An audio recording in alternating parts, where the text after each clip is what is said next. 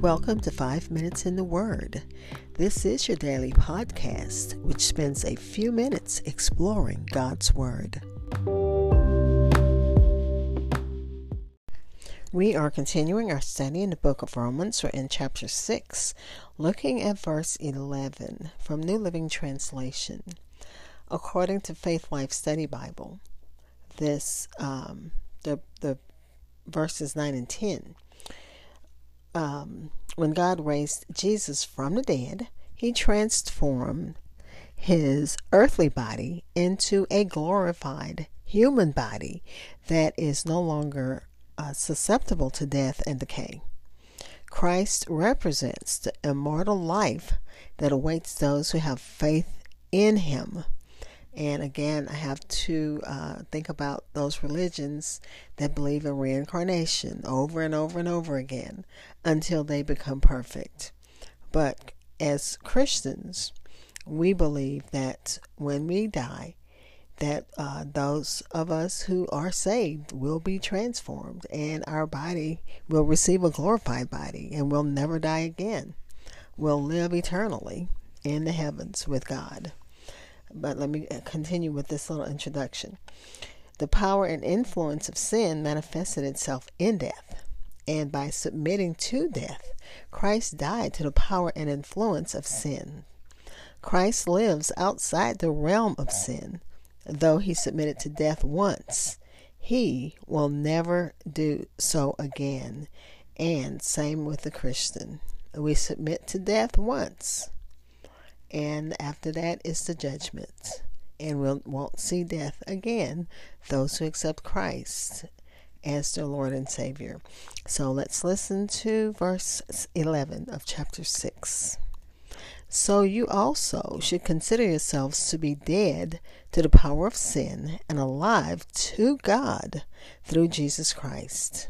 And that's Romans 6, verse 11 from the New Living Translation. I'll be back with insights and close with prayer.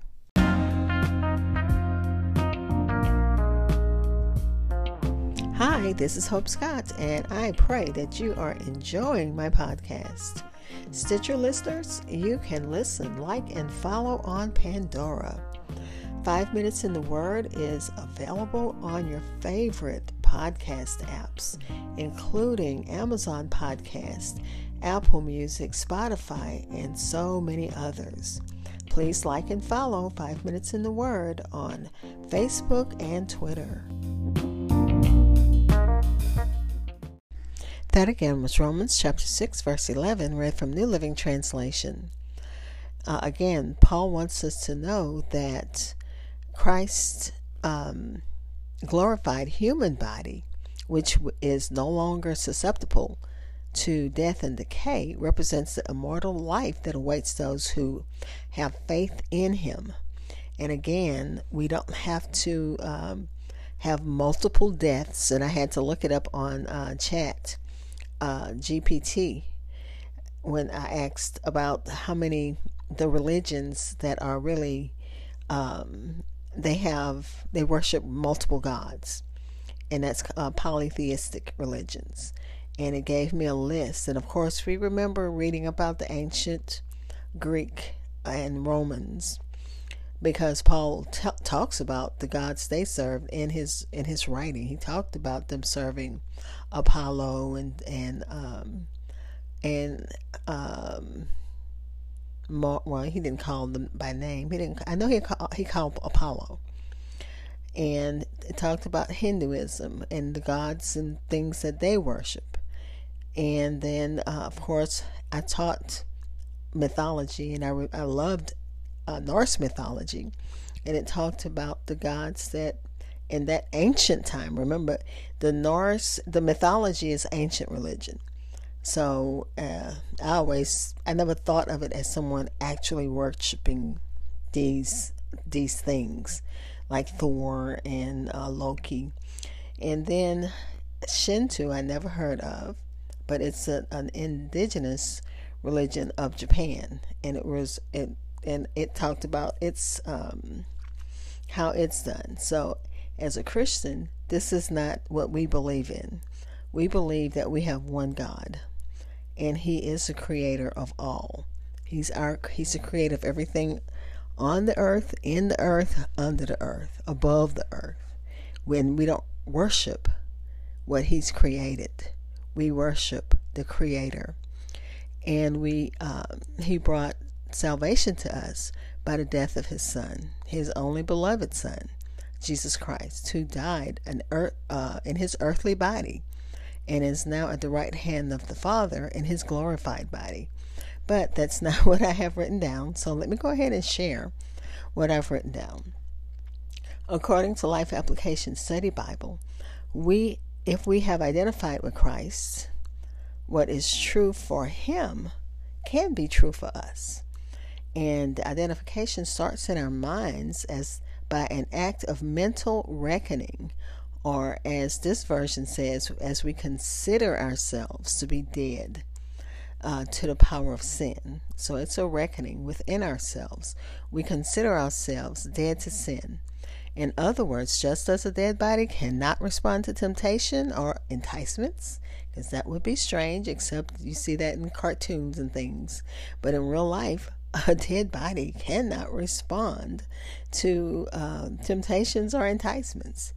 And neither should we respond once we've accepted Christ as our Lord and Savior. That's not to say that we are sinless and have done everything right. We slip, we fall, but then God is there and the Holy Spirit is there to help us to get up, wipe ourselves off, and start over. So we're able to live for the glory of God through Jesus Christ, because we have been given new life, a new lifestyle, and the sure promise of eternal life. And that was from Life Application Study Bible. And then Barnes Notes talks about, well, it kind of breaks down each section in like manner. He says, this is an exhortation drawn from the argument in the previous verses, and it shows the design and tendency of the Christian lifestyle. And he said, reckon yourself, judge or esteem yourselves to be dead indeed to sin, so that sin should have no influence or control over you, any more than objects of this world have any control over what's dead and in their graves. And again, in cartoons, yes. In real life, no.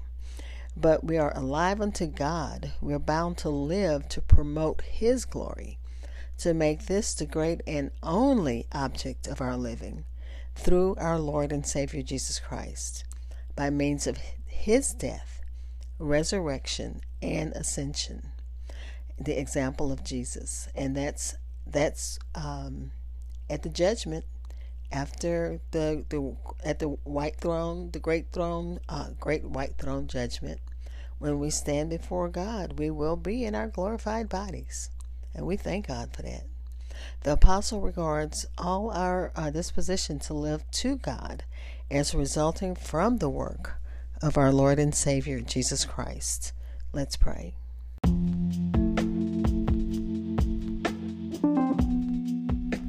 Father, we thank you for your word.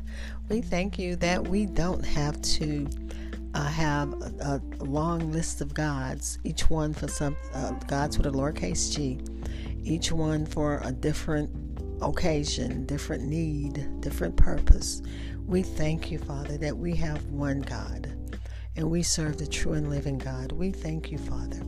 We thank you for the gift of your Son as payment for our sin. Payment that we could never afford, but by your love you made the payment for our sin to make us fit to be in your sight, fit for glory. We thank you for that.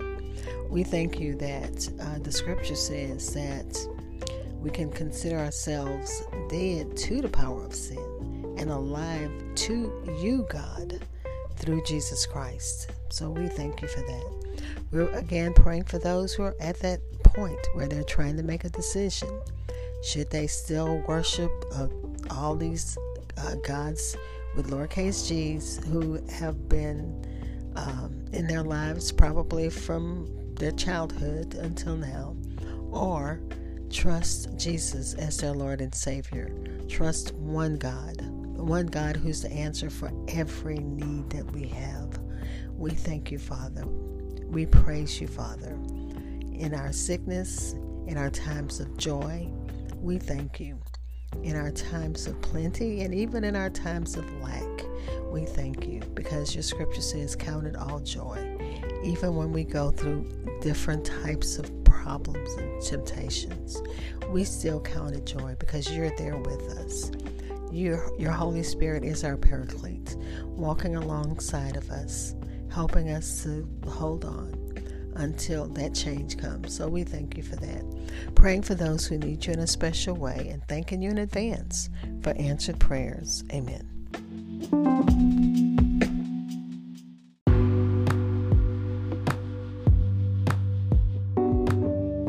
Thank you for spending time in God's Word with me. Be blessed.